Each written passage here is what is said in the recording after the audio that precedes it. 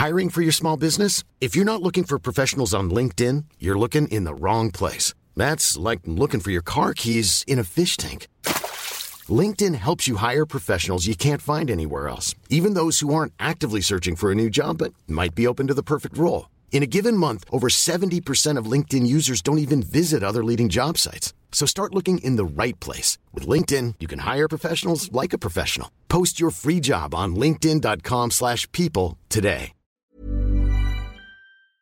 This episode is supported by Nanyang Vice. Nanyang Vice is one of the fastest growing and most well-received Mandarin horror podcasts in Southeast Asia. It focuses on urban legends, unsettling individuals, real crimes, and more.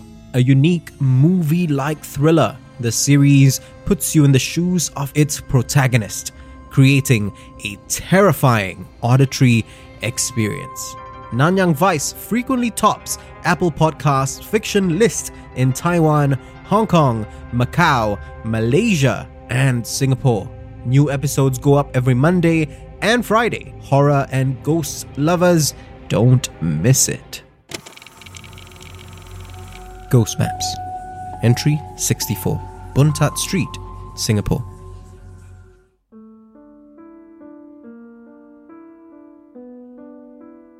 Singh takes a drag off his cigarette before he starts telling me about another incident. It's the second story he's relating to me tonight. It's also, thankfully, the last story I'll be recording on this Hungry Ghost Month evening. I've been seeing apparitions. I initially thought it might have been stress or a lack of rest that was getting to me. But you see, Singh has the third eye, and there's no mistaking how badly his hands shaking as he exhales a trail of smoke.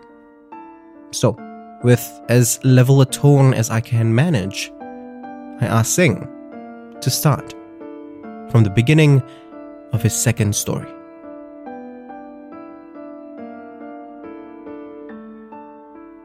It was 2010. At the time, Bun Tat Street was home to an incredibly popular bar. Every Friday and Saturday night, the place would be packed from wall to wall. Patrons would dance and flirt, drink to forget or to create new memories, and even, every once in a while, start a fight. That, of course, was where Singh came in. I work security there, he says, waving his cigarette animatedly as he speaks, the smoke swirling all around him. The establishment, Singh tells me, occupied 3 floors of an old shophouse. The main area on the ground floor, a members-only area on the 2nd level, and the office on the 3rd. Singh was still very much a night owl then, so the bar made perfect sense as his next career move. He thought its loud crowds and even louder music would be a welcome change, especially after the deafening silence of working the night shift in a haunted condo. What he didn't take into account, however, was that the crowds would always eventually leave, and the music would stop. And what waited for him in the silence of the bar might just be as bad, or worse, than what he faced in the condo. It was a Saturday night during that year's Hungry Ghost Month. Well, closer to Sunday morning, really. The bar had closed and its patrons had cleared out by 3:30 a.m. Now, at 4:30, the only people left were Singh, a 20-something bartender named Martin, and the owner, a woman in her late 40s named Sandy. The 3 were gathered in the office on the 3rd floor, celebrating with several rounds of drinks. It was not unusual for Sandy and a few of her staff members to enjoy a beer or two after a particularly busy night. But this night was probably the busiest the bar had ever seen. Seng recalls breaking up a couple of fights and tossing out at least one handsy guy. Got mola. I also can't remember, he says, still tense, even as his tone lightens just a little. Nothing brought the mood of the night down for long, though, and the bar's patrons were spending like there was no tomorrow.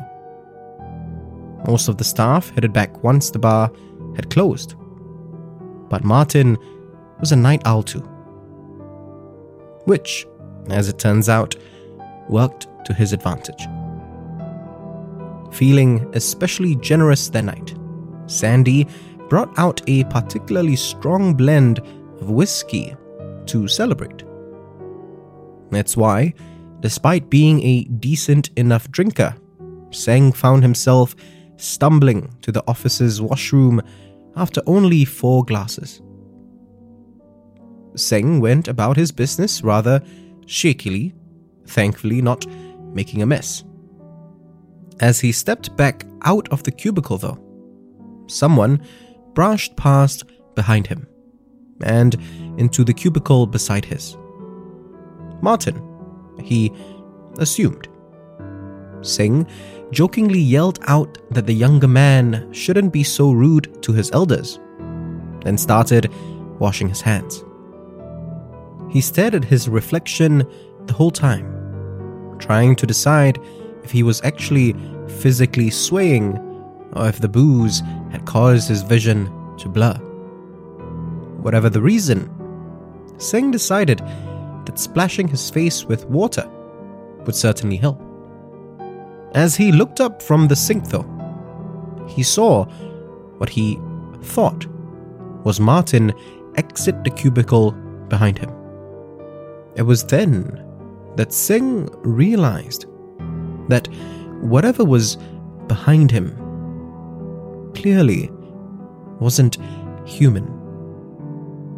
Squinting through the water on his face, Seng now saw that the thing moved slowly, strangely like a beast-like person. It was still shrouded in shadows, somehow just outside of the reach of the washroom's fluorescent lights. Seng wanted to run, but he had enough experience with things from beyond the veil of the ordinary. It was toying with him, and if he ran, it would only just attack him. So, he waited until after what felt like hours, but was probably no more than a few seconds, the creature stepped into the light. All Seng remembers was its face. It was terrifying, beyond words. Its flesh warped, its hair a tangled mess that seemed to move all on its own. A twisted mockery of a woman's face. A demon.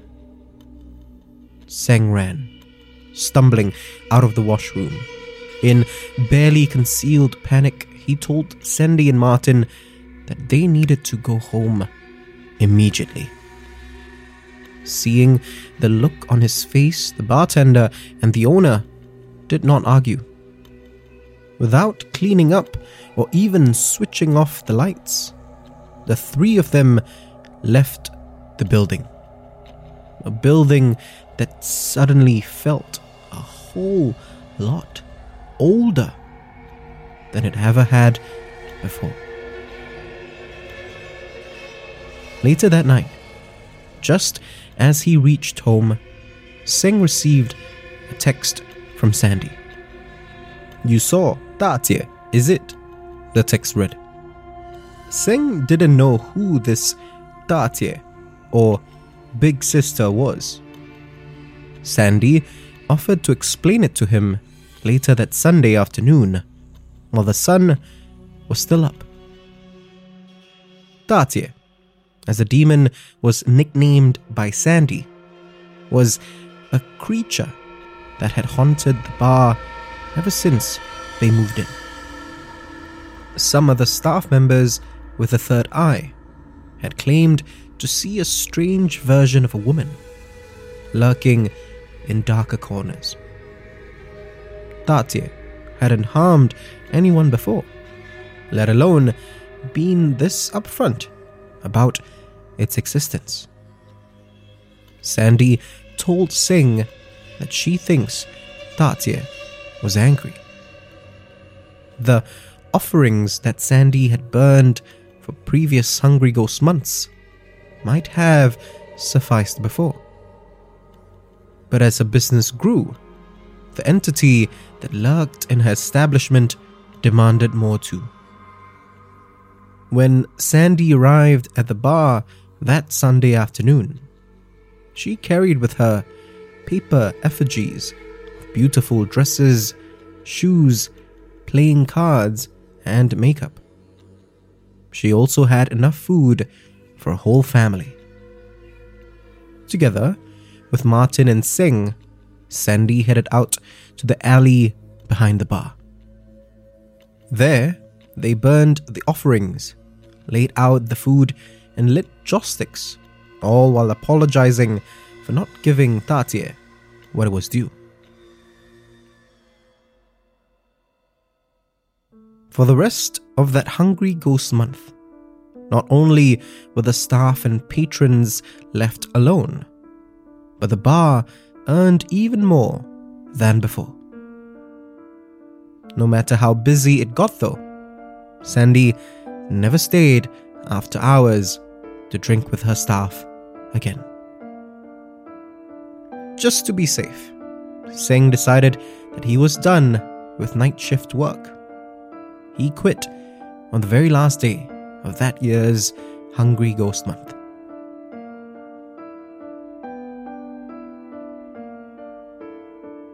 Singh stubs out his 5th cigarette for the night and shoots me a look. I ask him how many apparitions he sees around me. "A lot," he says simply, trying to keep his attention on me and not look directly at the spirits that are apparently following me around. I thank him, then take my leave for that night.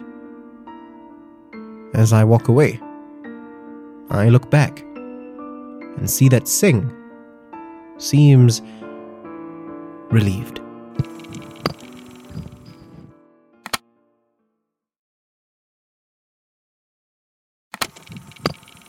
I've spoken with a few experts, as well as an organization that deals with the things that exist beyond our realm. Everyone's theory is the same. After my accident, the spirits have become even more aware of my presence. What's more, because I collect so many of these stories, they see me as a magnet, an anchor that allows them to travel more easily into our world. These experts' advice is simple. I need to stop what I'm doing, at least for a while. That isn't to say that no one will be collecting these stories in the meantime, though. They just won't be collected by me. I have a few friends who've volunteered to take my place for the next couple of weeks. If you want to discover more of Southeast Asia's other side, subscribe now and follow us on social media. You can also be one of our supporters on Patreon. Look for We Are Hantu or click the links in the description. Ghost Maps is a Hantu production, created by Kyle Ong and Wayne Ray, with art direction by Jolene Lim, and recorded on Audio Technica mics.